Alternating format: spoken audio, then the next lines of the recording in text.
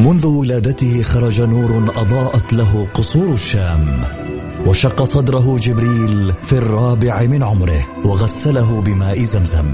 عاش حياته يتيما بلا أب، وفقد أمه في عمر 6، وبوجوده ورسالته وأخلاقه تغير معه العالم، وأصبحنا نسير على سراجه المنير. الآن السراج المنير مع فيصل الكاف على ميكس اف ام.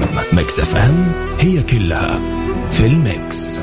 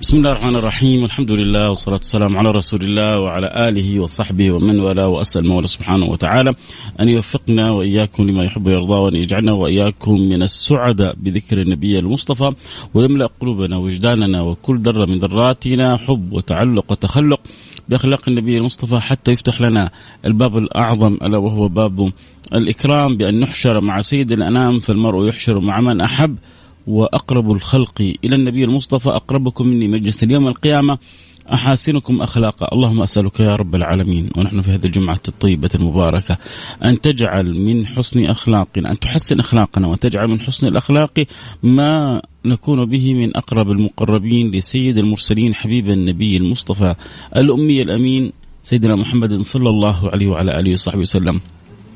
خالقي وسيدي ومولاي، وإذ حرمنا صحبته في الدنيا، وإذ أكرمت جمعا من الخلق رضوان ربي عليهم أجمعين الصحب الكرام بصحبة النبي المصطفى في الدنيا، فلا تحرمنا صحبته في الآخرة، لا تحرمنا صحبته، ولا تحرمنا بركته، ولا تحرمنا محبته، ولا تحرمنا أن نكون في زمرته، ولا تحرمنا أن نكون من أقرب المقربين لهذا النبي المصطفى الأمي الأمين حبيبك يا رب العالمين، حبيب الله.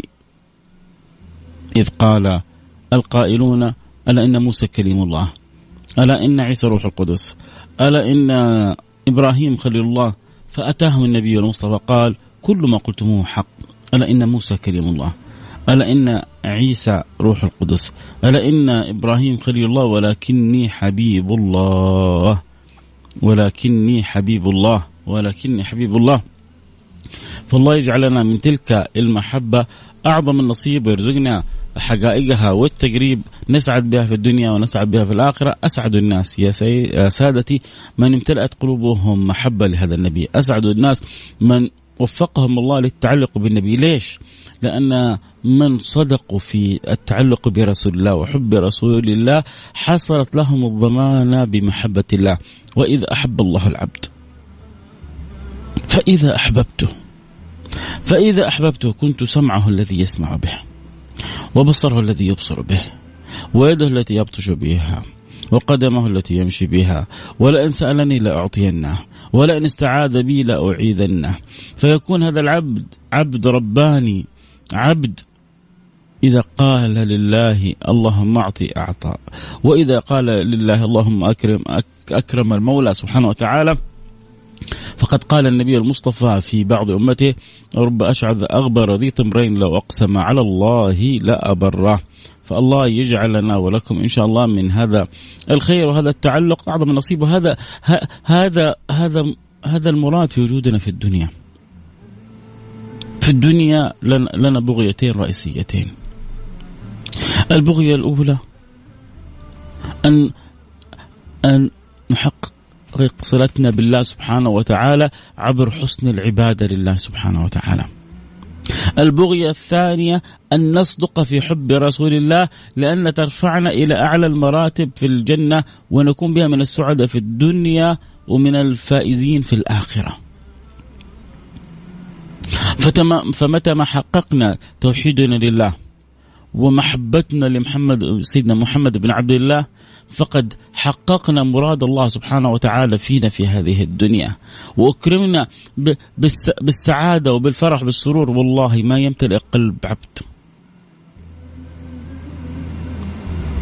والله ما يمتلئ قلب عبد بكمال الحب لله سبحانه وتعالى، بالحب لله والحب لرسول الله، بالصدق في توحيد المولى تعالى في علاه، بالصدق في الحرص على الصلة بسيدنا محمد بن عبد الله، إلا وأكرم بخيرات الدنيا والآخرة.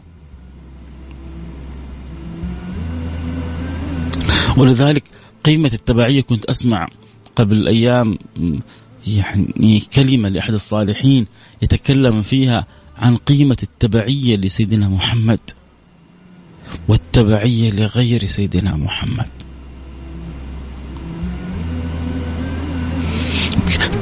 كم من أناس جعلوا قلوبهم معلقة بغير سيدنا محمد.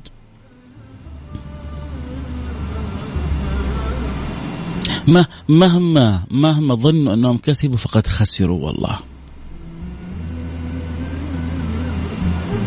مهما ظنوا أنهم قد ربحوا والله فقد يعني فقدوا. الربح كل الربح، التجارة كل التجارة، أن تكون لك تجارة مع الله. هل أدلكم على تجارة تنجيكم من عذاب أليم؟ هو هذا هنا القصة، هنا مربط الفرس لربما خافي على كثير من الناس. إيش التجارة هذه؟ تؤمنون بالله، فالإيمان بالله والإيمان برسول الله هذه التجارة التي تنجي من العذاب الأليم. إن الله اشترى، فمن الذي باع يا سادتي؟ من الذي قال يا رب هذا أنا وربنا حيشتري منك إيش؟ إن الله اشترى من المؤمنين أنفسهم وأموالهم. وربي أعطاك إياها أصلا، هو أنت عندك حاجة؟ ربي اللي أعطاك إياها، وبعد ما أعطاك إياها قال لك تبيعني إياها. في بعض الناس أخذت في نفسها مقلب وصدقت أن هذا حقها.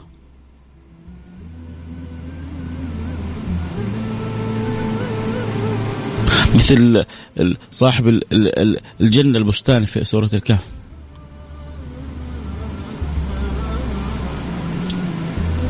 وما أظن الساعة قائمة. ربنا أعطاه وأكرمه وتفضل عليه، فنسي المولى سبحانه وتعالى.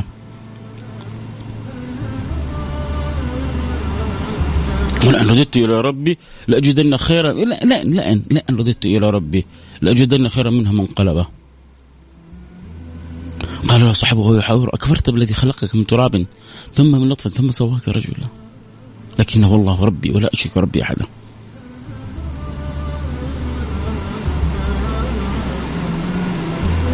في ناس سبحان الله بتنسى،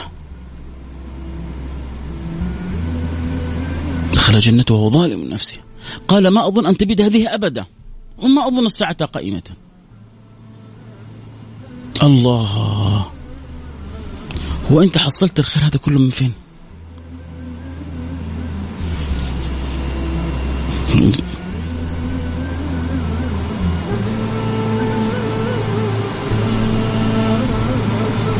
ما أظن الساعة قائمة. يا لطيف اللطفة، فجاء له التنبيه والتحذير: أكفرت بالذي خلقك من تراب ثم نطفة ثم سواك رجلا لكنه الله ربي ولا شريك ربي. الله سبحانه وتعالى بيرسل الرسائل لنا لعلمنا إنه الإنسان مهما أعطي لا يغفل عن كونه عبد لله سبحانه وتعالى. لأن بسطت إلي يدك لتقتلني ما أنا بباسط يدي إليك لأقتلك. ليش؟ إني أخاف الله رب العالمين. بعدين بيحذر بطريقة كذا مستفزة شوية بس عشان ينتبه: إنه أريد أن تبوء بإثمي وإثمك فتكون من أصحاب النار وذلك جزاء الظالمين. شوف، إذا فكرت تسوي اللي في راسك خرجت عن تبعية سيدنا محمد، صرت تابع هواك. ليش في حديث عن النبي صلى الله عليه وعلى آله وصحبه وسلم: لا يؤمن أحدكم حتى يكون هواه تبعا لما جئت به. لأن الهوى بيهوى بالإنسان، إما بيعلي له المراتب أو بيجعله في أسفل سافلين. أفرأيت من اتخذ إلهه هواه. في ناس من حيث لا يشعرون بيتخذون الهوى إله، فلما يتحول الهوى إلى إله ما في، على قولتهم، ما في ريوس، ما في فاصل، ما في شيء اسمه حرام، ما في شيء اسمه خطأ. الصح ما تريده النفس لا ما يريده الرب. الحرام ما تكرهه النفس لا ما لا يرضاه الرب.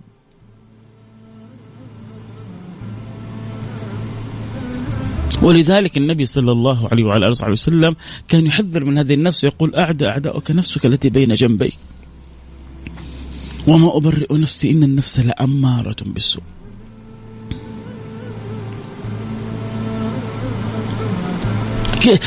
كيف الخلاص؟ الخلاص أن تقوي صلتك بسيد أهل الإخلاص سيدنا محمد، أن تبحث عن نصيبك من تبعيتك لسيدنا محمد، أن تبحث عن نصيبك من حبك لسيدنا محمد، أن تبحث في فؤادك عن معاني التعلق بسيدنا محمد.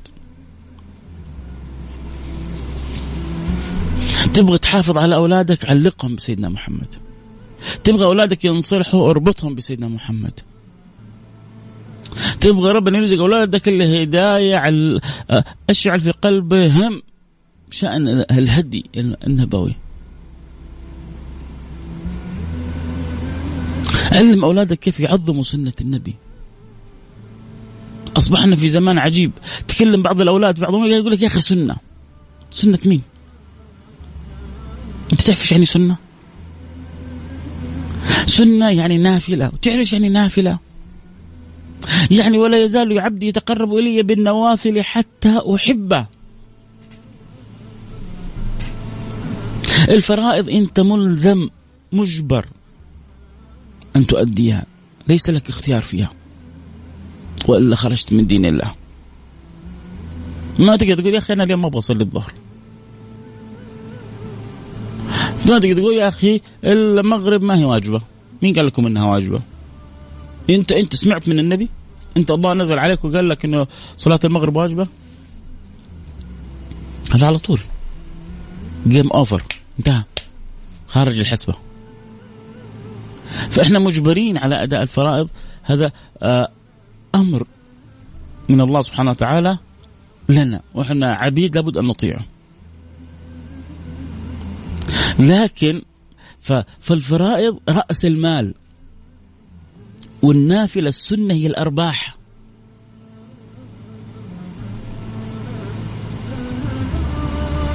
فلذلك لما ننشئ في أولادنا تعظيم سنة النبي، ينشأ في قلوبهم شأن التعظيم للنبي. هذا مدخل خفي لعدم تعظيم القلوب لرسول الله. كثير يعني قلما من ينتبه له. إنه من تعظيمك لرسول الله تعظيمك لسنة رسول الله.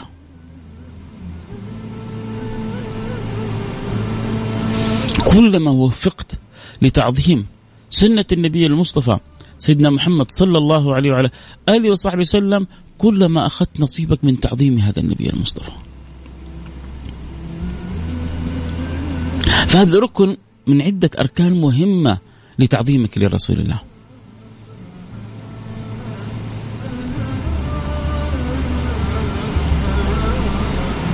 لكن من يحرص فينا، من يؤصل فينا، من يرغب، من يأخذ على عاتقه إنه أنا بالفعل في أولادي سوف أجعلهم معظمين لسنة النبي محمد.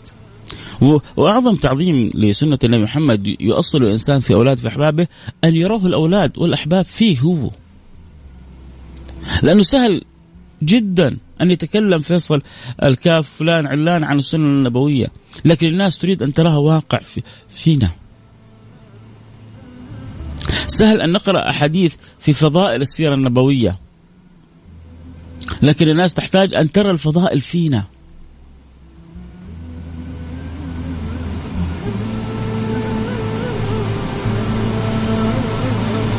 لا تنهى عن خلق وتأتي بمثله عار عليك إذا فعلت عظيمه. وكذلك لا تنبه على خلق وتنسى فعله، عار عليك إذا نسيت عظيمه.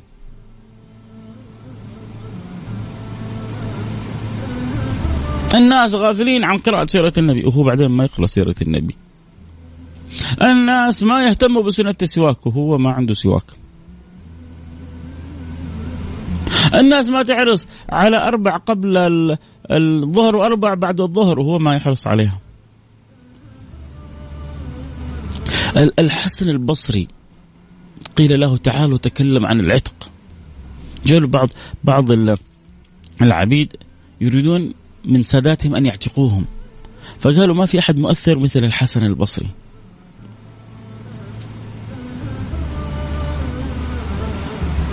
راحوا للبصري قالوا له تكلم عن العتق. تكلم بعد سنة، تكلم بعد سنة بكلمة نورت القلوب وأوجعت القلوب وحركت في القلوب المطلوب، حتى خرج كثير من أهل المسجد وهم يعتقون الرقاب لوجه الله.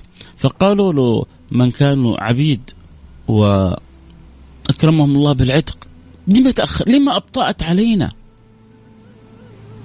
قلنا لك من سنة تكلم عن العتق. قال لم أحب أن أتكلم في أمر وأنا لم أفعله،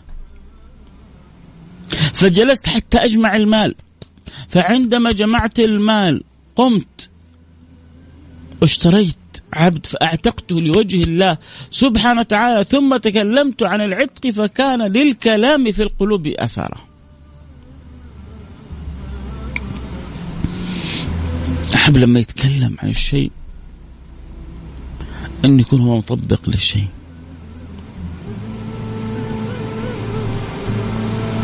بعض اللي جت فترة كانوا عندهم معاناة من بعض تصرفات أولادهم، خوف على أولادهم من تطرف أو خوف على أولادهم من انحراف. أعطيتهم دواء واحد، قلت لهم علموا أولادكم سيرة رسول الله.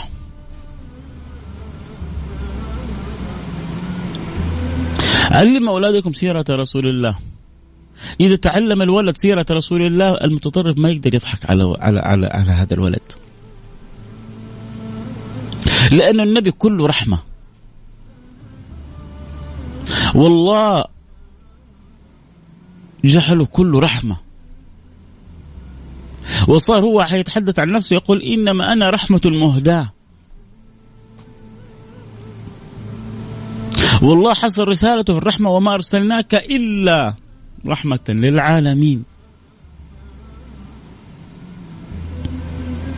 فأي خلق وتصرف يخالف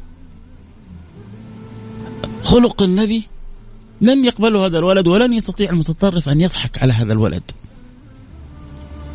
لأنه قلبه معجون بسيرة النبي.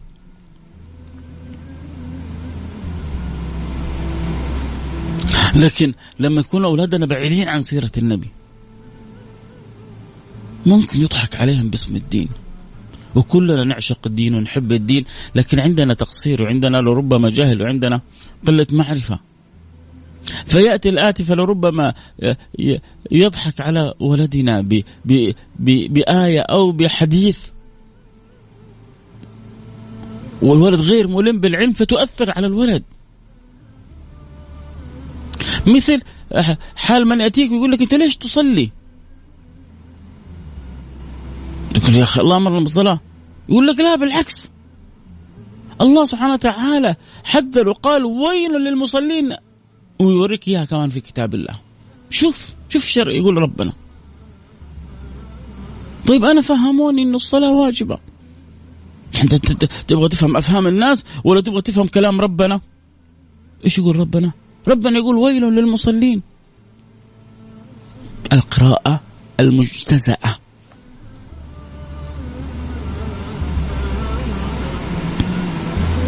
ويل للمصلين الذين هم عن صلاتهم ساهون.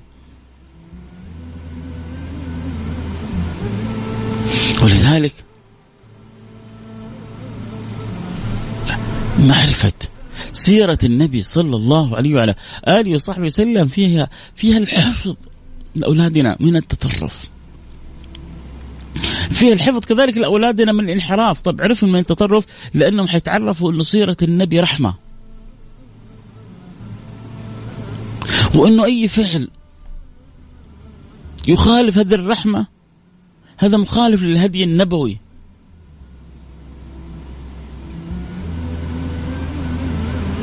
إن جاء أحد قال له أهذي أو أفجر أو أقتل أو يعني اعمل مصيبة أو داهن أو احفر لأخلك مسلم لأنك تختلف معه، أو لغير مسلم هو في الذمة، أو غير مسلم محط الدعوة، حيقول لها اللي تعلمت من سيرة النبي غير كذا. تعلمت من سيرة النبي الرحمة، تعلمت من سيرة النبي الحب، تعلمت من سيرة النبي العطاء، تعلمت من سيرة النبي حسن الظن، تعلمت من سيرة النبي حسن الخلق، تعلمت من سيرة النبي كيف أعامل الناس. فالدين المعاملة. أجزم أن كل من تعمق في سيرة النبي حفظه الله من التطرف ومن أي فكر متشدد، لأنه لن يجد في هذه السيرة إلا الرحمة الخالصة.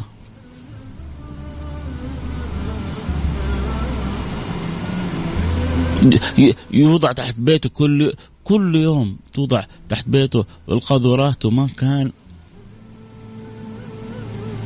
له ردة فعل تؤذي جيرانه.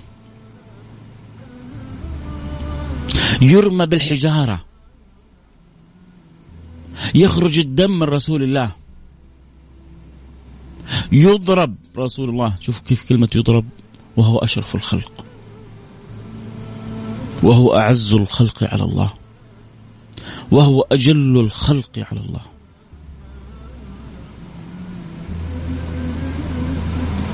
كم أوذي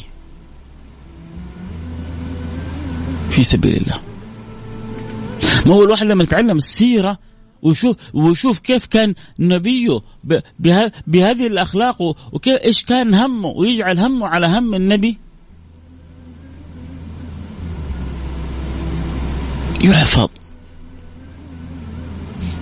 لكن البيوت لما تنقطع من سيرة النبي، لما ينشأ عندنا أجيال ما يعرفوا شيء كثير عن حبيبهم ورسولهم محمد. الله كان قادر يهدينا من غير ما يرسل لنا النبي، ولو شاء الله لهدى الناس جميعا.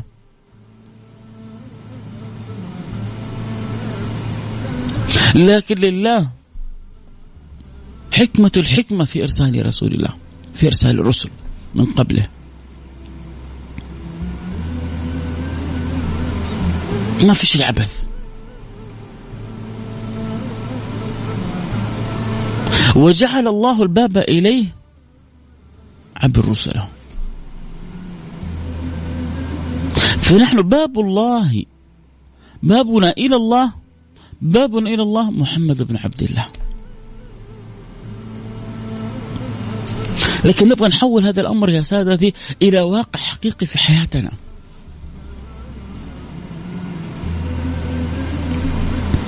كيف؟ بأن يأخذ كل واحد منا نصيبه من رسول الله، محبة، تخلق، تحلق، دراية. والعلم باب المعرفة، والمعرفة باب المحبة. عشان أنا أصل في حبي لرسول الله إلى أعلى المراتب لابد أن أتعرف على رسول الله. وبوابتي لمعرفة رسول الله العلم، أنا أتعلم عن رسول الله، أنا أقرأ سيرة النبي محمد صلى الله عليه وعلى صحبه وسلم. القلب ينفطر، القلب يتألم لما تمر سنين والأولاد ما لهم معرفة بسيرة النبي المصطفى الأمي الأمين. ليه؟ يحتاج لنا وقفة تأمل.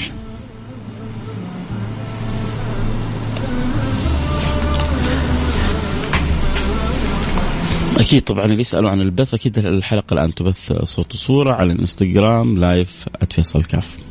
الحلقة تبث صوت وصورة على الانستغرام لايف @فيصل كاف، كذلك على تويتر @mixfm، على تويتر @mixfm.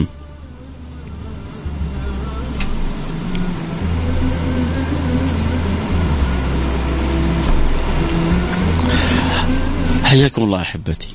ما زلنا متواصلين في الحديث عن سيدنا محمد، عن نصيبنا من سيدنا محمد، عن شؤون تبعيتنا لسيدنا محمد، عن أثر التبعية هذه في حياتنا وحفظ أولادنا من التطرف حتى من الانحراف. بس حاجة الآن أنا كيف للانحراف؟ قلنا في باب التطرف كيف إنه لما تمتلئ القلوب محبة، لما تمتلئ القلوب إدراك لمعاني الرحمة، لما نعرف النموذج المحمدي وكيف إنه الذين آذوه وساءوا له ورموا عليه الحجارة وأغروا به الأطفال والسفهاء، لما أرسل الله ملك الجبال لكي يخسف بهم، يجعلهم قاعا صفصفا، يزيلهم من على الوجود. أرسل الله ملك الجبال مع جبريل، والنبي خرج مهموم، خرج متألم، خرج وهو في حال غير التي ذهب بها، حتى جاء وأتى بتلك الدعوات التي تقطع القلب، لأن تبرز ما كان في قلب النبي صلى الله عليه وسلم من كمد، من زعل، من ألم. اللهم نشكو إليك ضعف قوتي.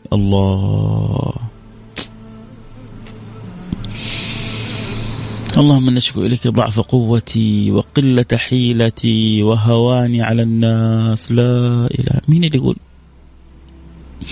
أنا أشكو لك يا ربي هواني؟ أنا يعني من يتكلم أشرف الخلق، سيد الخلق، أعظم الخلق، أطيب الخلق، يقول يا رب أشكو لك هواني على الناس، صرت بين الناس أهون الناس. خرج النبي في ذهابه للطائف وهو يمر بين صفين كلهم أطفال صغار وسفهاء، وكلا الصفين يرمي النبي بالحجارة. هو إيش يقول؟ اللهم اغفر لقومي فإنهم لا يعلمون. لا إله إلا الله. يا جماعة اللي يتعلم السيرة هذه من فين يجي له التطرف؟ ومن فين يجي له الانحراف؟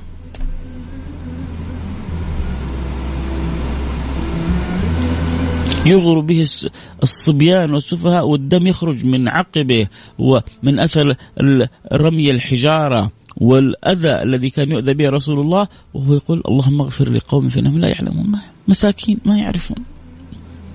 ولما خلى بينه وبين الله شكى إلى الله حاله، قال اللهم من أشكو إليك ضعف قوتي وقلة حيلتي. طبعا كل البشر قليلي الحيلة من غير عون الله، كل البشر قليلي الحيلة من غير عون الله، وقلة حيلتي وهواني على الناس. يا رب المستضعفين إلى من تكلني؟ إلى من تكلني يا رب؟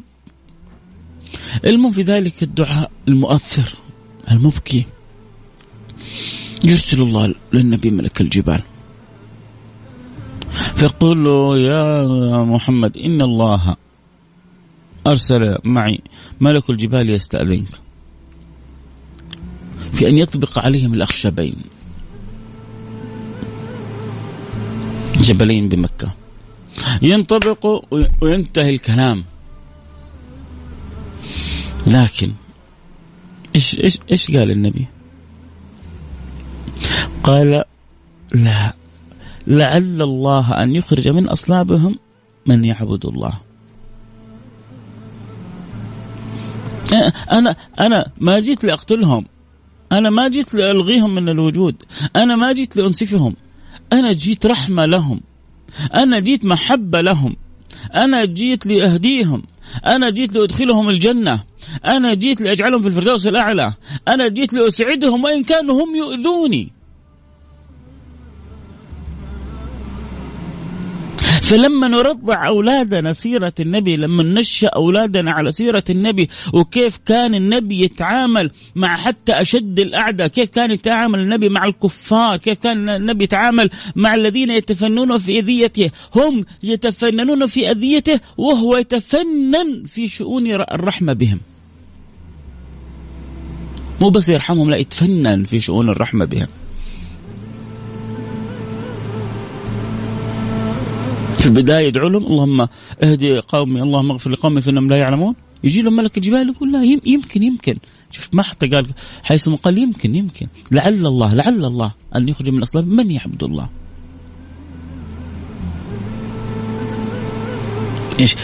إيش التعليم هذا؟ إيش الدرس هذا؟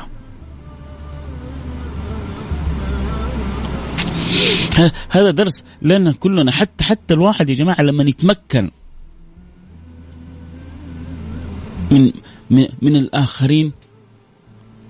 بعضنا الآن عنده شعور لأننا إحنا كدول مسلمة ضعيفة فإحنا يعني لن نؤذي بعض الدول الغير مسلمة، لكن لو صرنا أقوياء لنوريهم الويل. لو صرنا أقوياء لا نفعلن. هو منشغل بالانتقام، بينما النبي في سيرته منشغل بالهداية.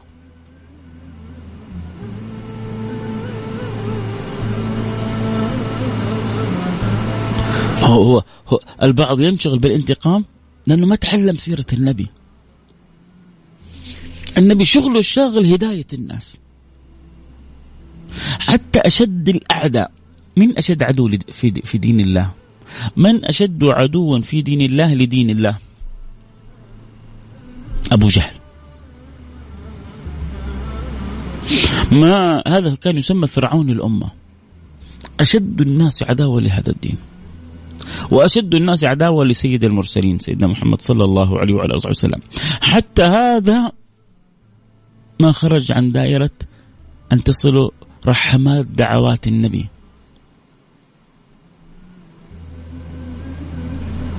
فكان النبي يقول اللهم أعز الإسلام بأحد العمرين.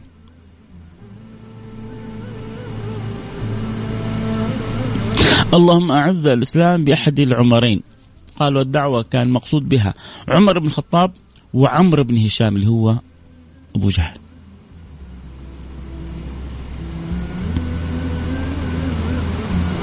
حتى هذا البعيد شديد الأذية همي الأول كيف إنه يهتدى إلى دين الله، مش همي الأول كيف أنتقم منه، مش همي الأول كيف أزيله من الوجود. حتى الذين عندما دخل النبي مكة وقال لو وجدتهم معلقين بأستار الكعبة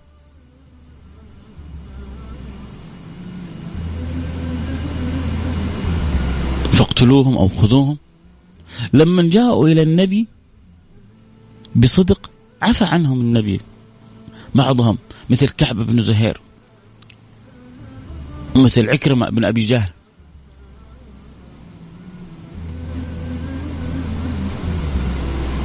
لا، وكعب جاب قصيدة، وأول ما بدأت غزل بحبيبته بانت سعاد فقلب اليوم متبول. بانت سعاد وأنت بين يدي خير العباد، ومع ذلك النبي استقبل قصيدته بكل حب وشاركه القصيدة. ألا إن رسول الله نور يستضاء به مهند من سيوف الهند مسلول، فقال له النبي بل من سيوف الله. ما هو من سيوف الهند، من سيوف الله. شارك النبي القصيدة وأعطاه النبي بردته على حسن جمال قصيدته، وسميت قصيدة البردة. وعفى عنه رسول الله صلى الله عليه وعلى آله وسلم، لأنه هذا الأصل عندنا في الدين. فمن عفى وأصلح فأجره على الله، فمن عفى وأصلح فأجره على الله. لكن لازم أولادنا من صغرهم يحفظ هذه القصص حفظ حقيقي، حفظ مع ذواق معنى، حتى يشيد لهم المبنى بطريقة صحيحة. لكن لما تنشأ المجتمعات وهي غافلة عن سيرة النبي تأتي الانحرافات تشددا أو سوء خلق. فهنا أشرنا إشارة كيف إنه لما يكون لنا نصيب من سيرة النبي يحفظ أولادنا من التطرف، من التشدد. وذكرنا كيف النبي صلى الله عليه وعلى آله وصحبه وسلم عامل غير المسلمين بالرحمة مع الحزم وقت الحزم، لكن كل تعاملاته حتى الحازمة كلها حقيقتها رحمة. ما عنده روح الانتقام أبدا.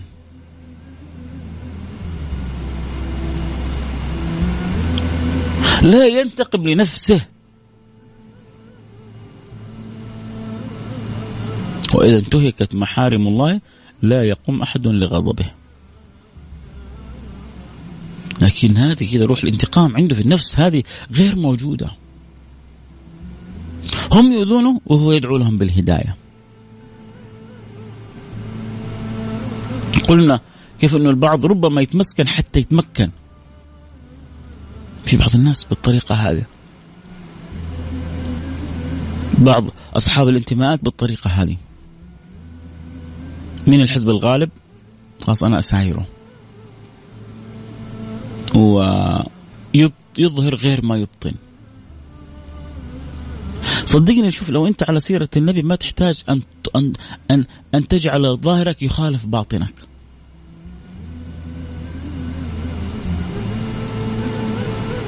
لكن لما تكون أنت على باسم الدين على غير الهدي النبوي تضطر، لأنه عندك نوايا وعندك مآرب وعندك رغبات مرتبطة بتفكيرك وبعقلك. لذلك ربما تتمسكن حتى تتمكن. وإذا ينوي من الآن ولو تمكن لفعل وفعل. شوف النبي، تبغى تفهم اللي أبغى أقول لك إياه. تبغى تفهم اللي يبغى الدرس اللي نبغى نتعلمه من السيرة النبوية، شوف النبي لما تمكن من مكة وأهل مكة.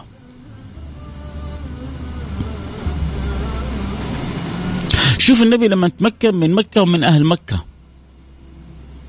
أهل مكة اللي فترة من الفترات أخرجوه، فترة من الفترات أخرجوا أصحابه وجعلوهم لا يملكون شيء.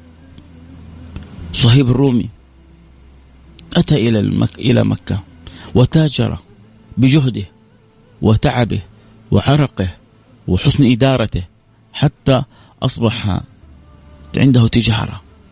فلما أراد أن يسلم، ولما أسلم وأراد أن يهاجر إلى أو يخرج إلى النبي في المدينة، قال له أتيتنا صعلوك وتخرج بأموالك؟ إن أردت أن تخرج، لأنه رومي ما يهمهم أمره، ما هم منهم. سيدنا صهيب إن أردت أن تخرج فاخرج، ولكن لا تخرج لا بدينار ولا بدرهم، تخرج مثل ما جيتنا صعلوك، تخرج صعلوك في نظرهم، في تقييمهم للأمر، في فهمهم للمسألة. خرج وترك لهم كل ما يملك وراح عند النبي. أول كلمة استقبلوا بها النبي صلى الله عليه وعلى آله وصحبه وسلم قالوا ربح البيع أبا يحيى، ربح البيع أبا يحيى، ربح البيع أبا يحيى. يا جماعة إن الله اشترى من المؤمنين أنفسهم وأموالهم بأن لهم الجنة. شفتوا هذه التجارة اللي نتكلم فيها. في الصورة الظاهرة سيدنا صهيب خسر تعبوا اللي تعبوا في السنين كلها، في الصورة الظاهرة بعقليتنا وتفكيرنا، لكن الحقيقة اللي أعلنها النبي له إنه بعكس، أنت ربحت ربح ما حد ربحه مثلك، ربح البيع أبا يحيى. أنت اللي سويت هذا أحسن ربح، أنت اشتريت الله ورسوله، اشتريت القرب منهم، اشتريت الصلة بيهم، اشتريت مجاورة النبي، اشتريت صحبة النبي. فلوس الدنيا كلها ما تساوي والله لحظة بين يدي رسول الله. فلوس الكون كلها ما تساوي صحبة النبي المصطفى. عشان كذا قالوا النبي ربح البيع أبا يحيى.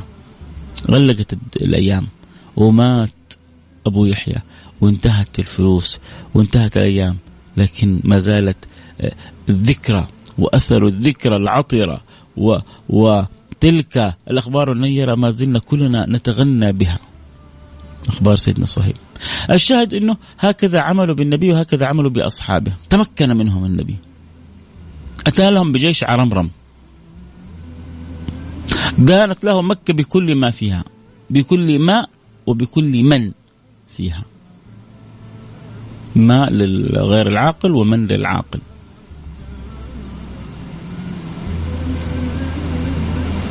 وكلهم أصبحوا أمام رسول الله مطأطئي الرؤوس، من أبي سفيان إلى أصغر صغير. والنبي سألهم سؤال واحد، قال لهم ما تظنون أني فاعل بكم؟ يا جماعة عشان لو يوم من الأيام تدعي حبك للنبي ومكنك الله من أحد، تذكر على طول هذه القصة. تعلم من النبي يقول لنا ليس الشديد بسرعة ولكن الشديد من يملك نفسه عند الغضب.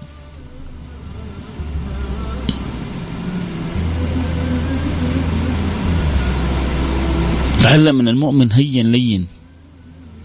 تعلم أن النبي يقول النار حرام، النار حرام على كل مؤمن هين لين، مو شديد غضوب حاقد حاسد. هذه الصفات ما تليق بالعبد المؤمن.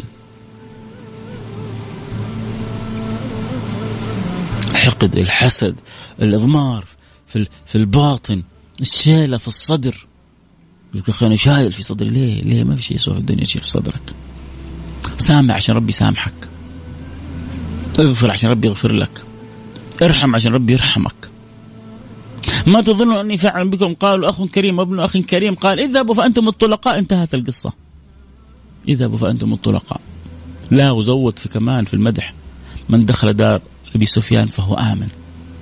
سيدنا العباس عم النبي قالوا لنا أبو سفيان يحب المدح، يحب المدح نمدح. النبي قال من دخل المسجد الحرام فهو آمن، ومن دخل داره فهو آمن، ومن دخل داره مين حيروح يسيب داره ويروح دار أبو سفيان؟ لكن النبي أراد أن يجعل منقبة لأبي سفيان مدام هو من كبار صناديد قريش ويحب الفخر، نعطيه منزلة، مع أنه كل واحد عنده بيته في مكة، والنبي يقول له من دخل داره فهو آمن. طيب ولو ما عنده بيته حيروح المسجد ما في أحسن ولا أكبر منه، من دخل المسجد الحرام فهو آمن. يلا نزيد له نعطيه له، ما هي مشكلة. كل وسيلة فيها تقريب، فيها تحبيب، فيها احتواء، فيها ضم، فيها رعاية، فيها عناية، فيها إيوة، فيها تقريب للخير والأهل الخير، وممكن واحد يأديها.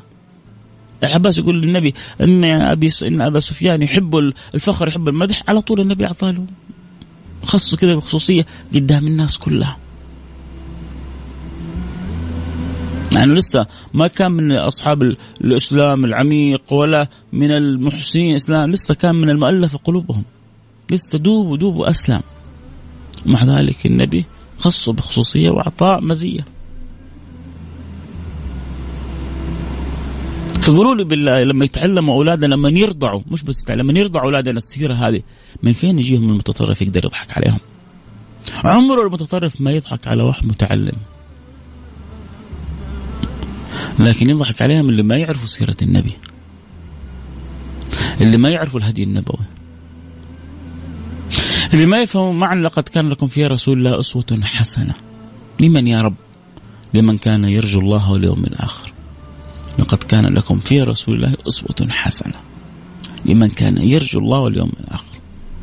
فهذا يحفظ أولادنا، هذه سيرة تحفظ أولادنا من التطرف.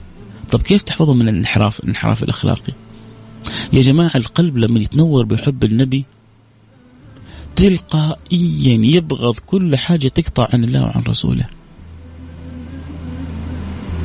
القلب لما يمتلئ بحب رسول الله، لما يعشق رسول الله، لما يذوق حلاوة الإيمان بالله ورسوله، ما هو النبي بيقول ذاق طعم الإيمان من رضي بالله ربا وبالإسلام دينا ومحمد النبي، ذاق في الإيمان طعم. ثلاث من كنا فيها وجد بهن حلاوة الإيمان، أن يكون الله ورسوله أحب إليهم ما سواهما. فلما يكون الله ورسوله أحب شيء في القلب بيذوق الحلاوة، لما يذوق الحلاوة ما يرضى إنه لا أمر ولا شأن ولا شيء يقطعه، لأنه ذاق حلاوة الصلة بالله برسوله، وهي تذاق يا جماعة، وهي تطعم، والقلب يسقى بها ولها طعم ينسيك الدنيا بكل ما فيها. من ذاق شراب القوم غدا يدريه، ومن دراه غدا بالروح يشريه.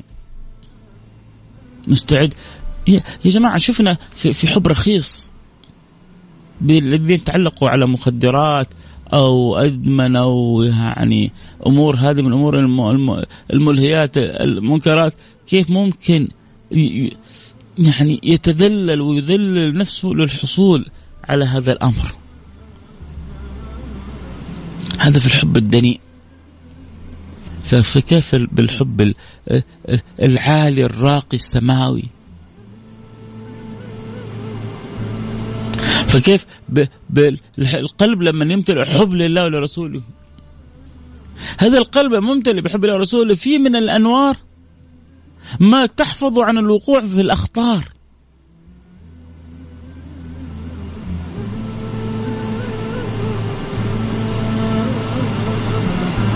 الله سبحانه وتعالى يقول في كتاب العزيز: وما كان الله ليعذبهم وأنت فيهم.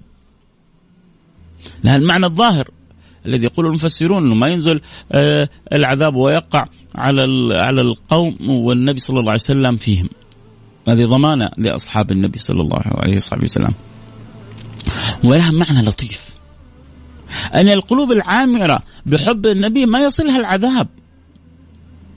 وما كان الله ليعذبهم وأنت يعني الصلة بالله والصلة برسول الله عامرة في القلب هذا. كيف يعذب هذا القلب؟ المرء يحشر مع من أحب. كلام مين هذا؟ حديث صحيح في صحيح مسلم، إن لم تخن الذاكرة، في صحيح مسلم، المرء يحشر مع من أحب. فلما يكون هذا القلب ممتلئ بحب الله وبحب رسوله، من أين يأتيه العذاب؟ وما كان الله ليعذبهم وأنت فيهم. فلذلك إذا امتلأ القلب، وما كان الله ليعذبهم وهم يستغفرون، أكيد القلب المعلق بالاستغفار وبالصلة بالنبي المختار، كيف يأتي العذاب ومن أين يأتيه العذاب؟ بل هذا يدخل في دوائر الأحباب، بل هذا يدخل في دائرة أهل الاقتراب، بل هذا يطيب مع من بذكر الحبيب طاب. خلاصة الخلاصة يا سادتي، الجهل بسيرة النبي عار وشؤم وأمر غير لائق بأحباب النبي المصطفى وبأمة النبي المصطفى. احنا محتاجين نجدد هذه المعاني من فترة لفترة، نذكر أنفسنا، نذكر أصحابنا وأحبابنا وإخواننا، كل من يسمعنا، أن يبحثوا عن صلتهم بسيرة النبي المصطفى، أن يبحث عن صلتهم، أن يبحث عن نصيبهم من أخلاق النبي المصطفى. وكيف أن هذه السيرة يصلح الله بها السريرة، وكيف أن هذه السيرة ينور الله بها البصيرة.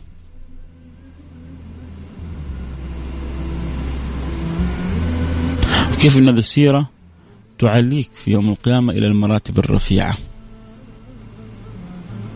سيرة من؟ أخبار من؟ شؤون من؟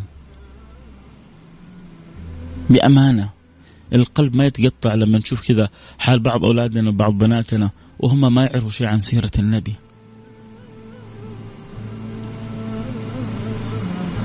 لما تمر على البيوت سنين ما يقرأ فيها كتاب في سيرة رسول الله.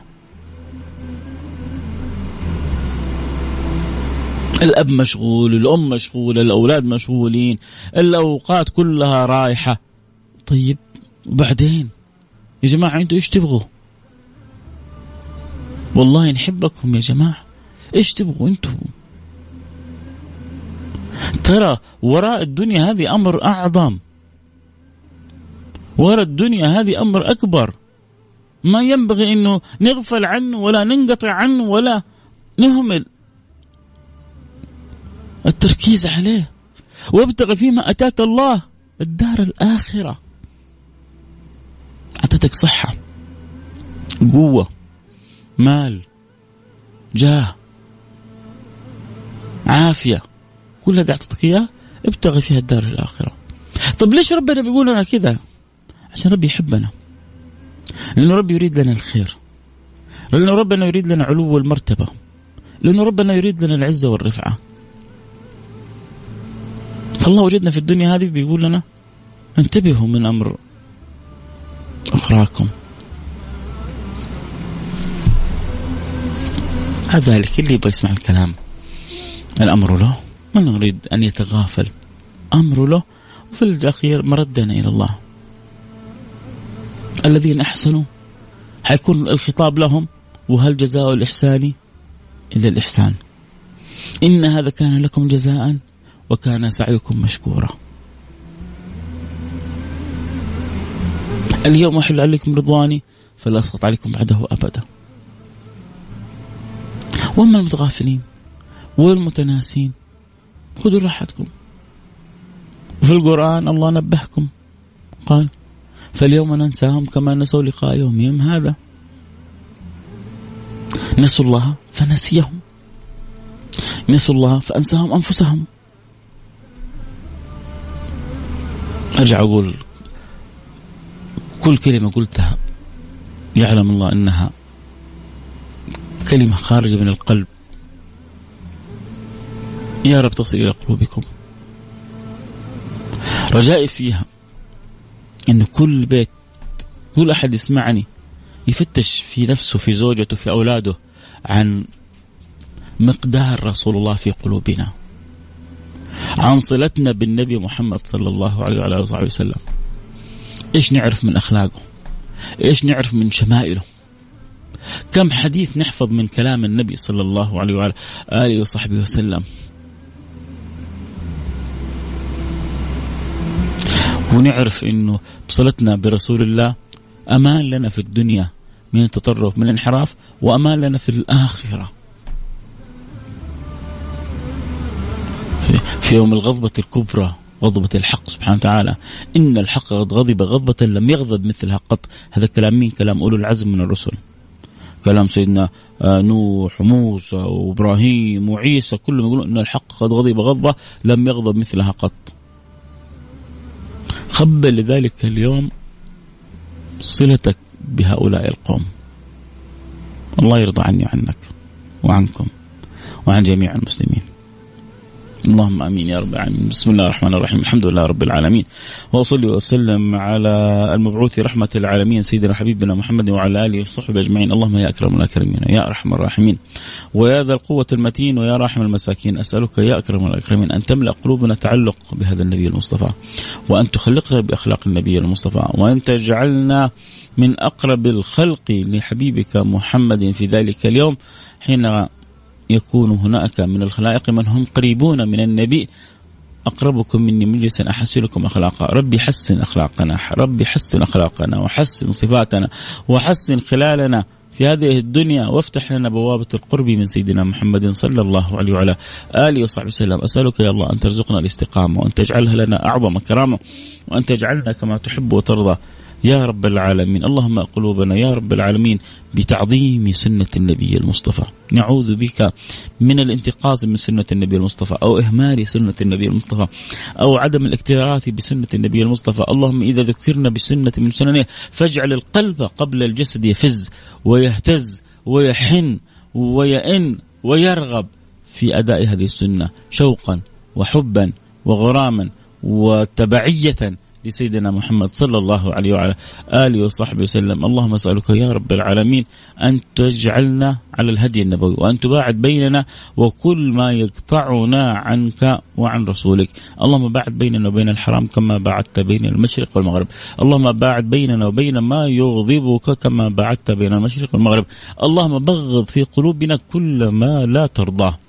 قولوا يا رب يا جماعة، يا أحبتي قولوا يا رب من قلوبكم. لو استجاب الله لنا سعدنا الدنيا وأخرى. اللهم بغض في قلوبنا كل ما يقطعنا عنك ويقطعك عنا. اللهم بغض في قلوبنا كل ما لا ترضاه. اللهم حبب في قلوبنا كل ما يرضيك عنا. اللهم حبب في قلوبنا كل ما يرزقنا رضاك عنا. اللهم حببنا في طاعتك، وبغض في قلوبنا معصيتك، واجعلنا كما تحب وترضى، وارزقنا الاستقامة، واجعلها لنا أعظم كرامة، وارضى عنا واحسن خاتمتنا وأنت راضي عنا. استخدمنا يا ربي في خدمتك وفي خدمة دينك وفي خدمة حبيبك سيدنا محمد صلى الله عليه وعلى آله وصحبه وسلم. اللهم أحينا شاكرين، وتوفنا مسلمين، وابعثنا في زمرة سيد المرسلين حبيبنا محمد صلى الله عليه وعلى آله وصحبه أجمعين. اللهم آمين يا رب العالمين.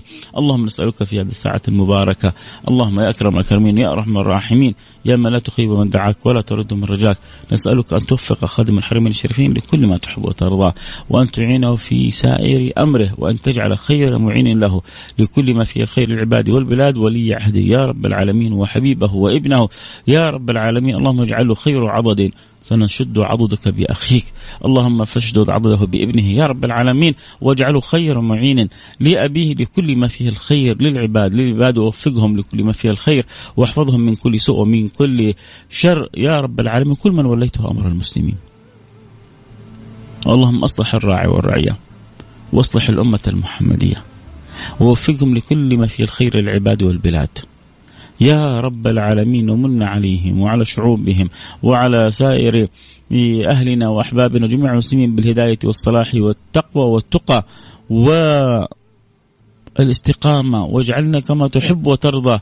اللهم أسألك أن ترنا شؤون العزة للإسلام والمسلمين، وأن تبرز رايات هذا الدين في مشارق الأرض ومغاربها بقدرتك وقوتك وتأييدك وعونك وإكرامك وإفضالك وإجلالك يا أكرم الأكرمين ويا أرحم الراحمين. اللهم إني اسمعني في هذه الساعة يا رب العالمين، يا قاضي الحاجات، اقضي حاجاتنا، اقضي حاجاتنا، اقضي حاجاتنا، حاجاتنا ما كان من أمور الدنيا والآخرة لا يقضيها إلا أنت. اللهم لا يصرف السوء إلا أنت، لا يجلب الخير إلا أنت، لا يعطي إلا أنت، ولا يمنع إلا أنت.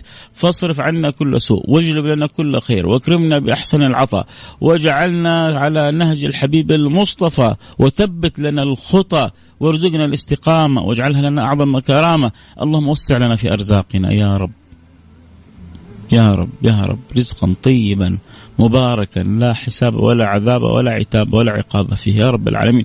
اللهم وسع لنا رزاقنا، واقضي عنا ديوننا، واشفنا من جميع أمراضنا، وقوي ما ضعف فينا، واقبلنا على ما فينا، وارحمنا برحمتك الواسعة إنك أرحم الراحمين، إنك أرحم الراحمين، إنك أرحم الراحمين يا رب العالمين. صلى الله وسلم على سيدنا حبيبنا محمد وعلى آله وصحبه أجمعين، والحمد لله رب العالمين. كالعادة أذكر نفسي وأذكركم أحبتي بقراءة سورة الكهف وكثرة الصلاة والسلام على سيد الأنام حبيبنا وسيدنا محمد صلى الله عليه وعلى آله وصحبه وسلم. وفقنا الله وإياكم لما يحب ويرضاه. ويكفيكم من عظيم الفخر أنه من صلى على النبي صلاة صلى الله عليه بها 10، ومن صلى 10 صلى الله عليه بها 100. والنبي كان يقول أكثر من الصلاة عليه في الليلة الغراء واليوم الأزهر، ونحن وإياكم في اليوم الأزهر يوم الجمعة. فالله يجعلنا وإياكم من أكثر الخلق صلاة وسلاما على سيد الأنعام حبيبنا محمد صلى الله عليه وعلى آله وصحبه وسلم. وفقنا الله وإياكم ما يحب ويرضاه. كنت معكم محبكم فيصل كاف، نلتقي على خير في أمان الله.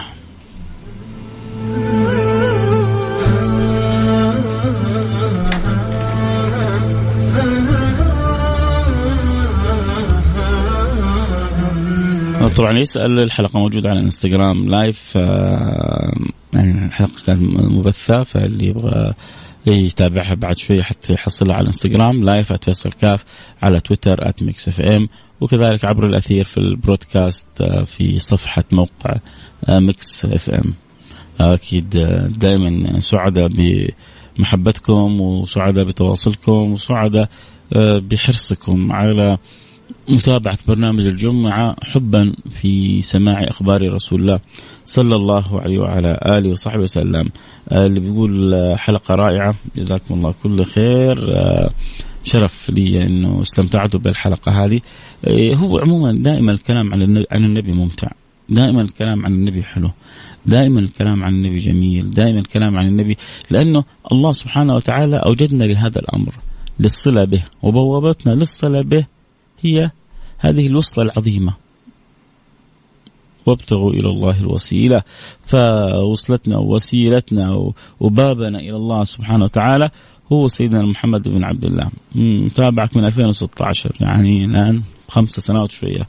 أكيد متشرف بيك، وأكيد سعيد بمتابعتك، ودائما بقول أتمنى إنه كل إنسان مستمتع أكيد يحرص على باقي أحبته إنه يكونوا معنا في الأنس والسعادة بسيرة النبي صاحب السيادة سيدنا محمد صلى الله عليه وعلى آله وصحبه وسلم. بندر بيقول من 2012، ما شاء الله تبارك الله، أنت يعني حتقارب 10 سنوات وأنت تتابع البرنامج. بشرك الله بالخير. الحمد لله إنه في ناس سنين طويلة وهم كل جمعة معنا، وفي ناس سنين طويلة مو بس كل جمعة، كل يوم تقريبا بيتابعوا البرنامج، لأن البرنامج الحمد لله يومي ما عدا السبت فقط هو الإجازة. فعلى تنوع ما بين النظارة البيضاء وعلى واحدة والسراج المنير، وقبله كان هات يدك في الصحب الكرام. فنعمة كبيرة الحمد لله على هذا التواصل وهذا التوالي. الله بالفعل يجعلنا وإياكم دائما سعادة بذكر النبي. خديجة بتقول الله يسعدك، لو ما أسمع الجمعة أحس إنه جمعتي ما اكتملت. الله ينور قلبك يا خديجة ويسعدك ويملأ قلبك تعلق بسيرة النبي محمد. الحمد لله، يعني البعض أصبح كذا جزء من حياته الاستماع لبرنامج السراج منير، نعمة كبيرة من الله سبحانه وتعالى. فالله يكرمنا وإياكم بكمال التعلق بهذا النبي. أنا يعني اللي أسأل الله لي ولكم إنه كل ذرة من ذراتنا شعر وبشر ولحم ودم فينا كل يكون عاشق لرسول الله صلى الله عليه وعلى آله وسلم، لأن الله سبحانه وتعالى أمرنا بحسن وكمال الصلة بسيدنا محمد. قل إن كنتم تحبون الله فاتبعوني يحببكم الله. فبابنا إلى الله هو سيدنا محمد بن عبد الله، وقلنا بابا إلى هذا الحب المعرفة، وبابنا إلى هذا المعرفة العلم. فالعلم دائما هو اللي بيقودنا القيادة الصحيح.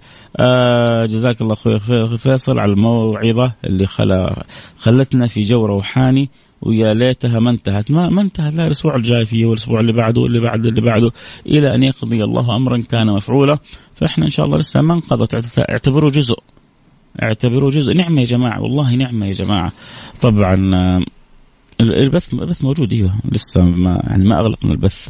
اللي حابب يشوف الحلقة صوت وصورة أكيد يقدر يدخل على الانستغرام لايف @فيصل كاف ويشوف الحلقة صوت وصورة. صلوا على رسول الله، اللهم صل وسلم وبارك عليه وصحبه وسلم. بنشوف الآن بعض المسلسلات اللي بتنزل كأجزاء، وكيف إنه في القلب هو تحسر. بعضهم يقول لك لا أنا ما أبغى أتابع لين تنزل كلها، ما أقدر أصبر أسبوع كامل ما أشوف الحلقة. اللي الآن تقريبا انتهينا من الموضوع، بس أنا جالس بقرأ رسائلكم. فاللي يحب يشارك برسالة، اللي يحب يرسل رسالة حتى عبر الواتساب على رقم 0548811700. حابب تقول لي حاجة، يعني في شيء في قلبك، مستمتع بالحلقة، شعور كذا داخل وانت بتسمع الحلقة داخل قلبك حابب تقوله، يعني المجال مفتوح للي معي على الانستغرام لايف @فيصل كاف، واللي معي على تويتر @mixfm، واللي حابب يرسل عبر الواتساب رسالة عبر الرقم 0548811700. المجال مفتوح لكم جميعا. جالس بس بقرأ رسائلكم. عبادي بيقول اللهم علق قلوبنا واجسادنا بالنبي المصطفى، اللهم آمين يا رب العالمين. نعمة كبيرة إنه يكون صح. كنت بقول الحاجة وانقطع الكلام فيها، بقول سبحان الله كم يعني اللي يتفرجوا المسلسلات في قلوبهم حسرة إنه لسه يعني حنستنى أسبوع كامل عشان تيجي الحلقة اللي بعدها. فهذه حسرة إن لم يعني تضر لن تنفع، لا تسمن ولا تغني من جوع. لكن لما يكون في قلبك حسرة إنه الحلقة اللي الكلام فيها عن النبي انتهت، وعندك شوق لرسول الله، وتبغى الكلام ما ينتهي، وارجع أكرر المرة المليون، لا عشان فيصل ولا 1000 من فيصل. إذا في الحلقة شيء حلو عشان الكلام عن النبي محمد، لأنه الكلام عن سيدنا محمد كله حلو، وكل شيء يربطنا بسيدنا محمد حلو، وكل شيء بيعلقنا بسيدنا محمد حلو، لأنه هو الحلو حقيقة، هو الحلاوة الحقيقية. فلأنه هو الحلاوة الحقيقية والكلام عنه حلو، فلما الآن أنهي الحلقة والقلب يعني زي بعض اللي أرسلوا لي نبغى الحلقة ما تنتهي، والبعض يقول لك يا أخي نبغى الحلقة ساعتين بدل ما هي ساعة. هذه المعاني وهذا الحب وهذه الحسرة في القلوب، ترى هذه تثاب عليها يوم القيامة لما تقف بين يدي الرب سبحانه وتعالى، وأنه كان قلبك كله شوق لسماع سيرة النبي، قلبك كله شوق لسماع أخبار النبي، قلبك كله شوق لسماع أوصاف وصفات النبي. كيف تضيع هذه تحصلها نقد لما تقف بين يدي رب العالمين، تحصلها أمام عينك تشوفها.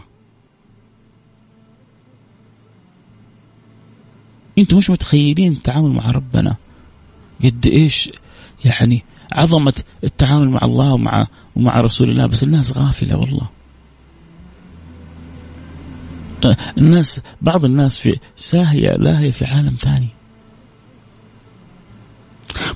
مش عارفين قد إيش جمال معاملة الله، جمال معاملة رسول الله. الله جعل هذا الإنسان غير باقي البشر. أنت بتسلم على النبي، يقول لك النبي الله بيرد علي روحي عشان يرد عليك السلام.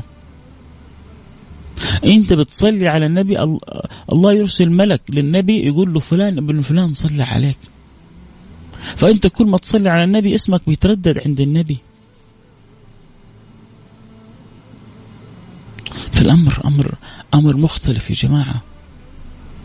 في ناس تعدي عليهم يوم وليلة أيام وليالي ما له حتى يمكن 10 صلوات في اليوم على النبي، 100 أو 50 أو 100 صلاة، مسكين. لكنه على التيك توك ساعة ساعتين، لكنه على السناب لف الكون كله، ما خلى أحد من المشاهير ما لفه. يعني ما عندي وقت لسورة الكهف، ما عندي وقت للصلاة على النبي، ما عندي وقت لقراءة القرآن. براحتك براحتك براحتك. هذه الأمور ما حد يجبر أحد على شيء، لكن اللي يحبك من قلبه يقول لك، اللي يبغى لك الخير يقول لك وهو صادق. الله ينور قلوبنا وقلوبكم. شكرا على كل رسالة جاءت، يعني يرسلوا الرسائل الآن نجبر بخاطرهم ونقرأ رسائلهم قبل ما ننهي الحلقة. ادعوا لي بالهداية والأولاد، الله يهدينا ويهدي الأولاد جميعا يا رب إن شاء الله، ويصلحنا ويصلح الأولاد جميعا بإذن الله سبحانه وتعالى.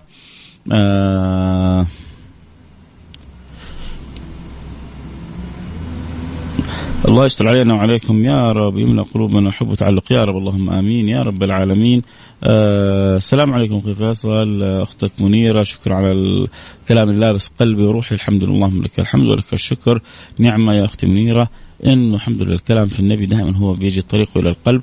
محمد المغرب وصار حياك حبيبي، نور عندي البرنامج، الله يجزاك كل خير ويكتب لك الأجر في الدنيا والآخرة. أحبك وأتابع برنامجك، وأنا كذلك يعلم الله أني أحبكم وأحب حرصكم وتواصلكم على البرنامج.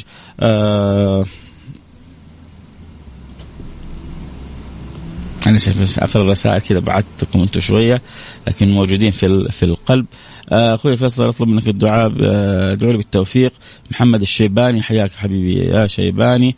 ومحمد الحبيشي يقول شكرا على الكلمات الجميلة والهدايا اللطيفة، متابعك من 9 سنين. محمد الحبيشي منورني في البرنامج من 9 سنين يا محمد. معكم محمد من الطائف، سعداء بالاستماع هذه القصص وأنا سعيد جدا بمتابعتكم. عندي مشكلة أحتاج أتكلم معك دقيقة،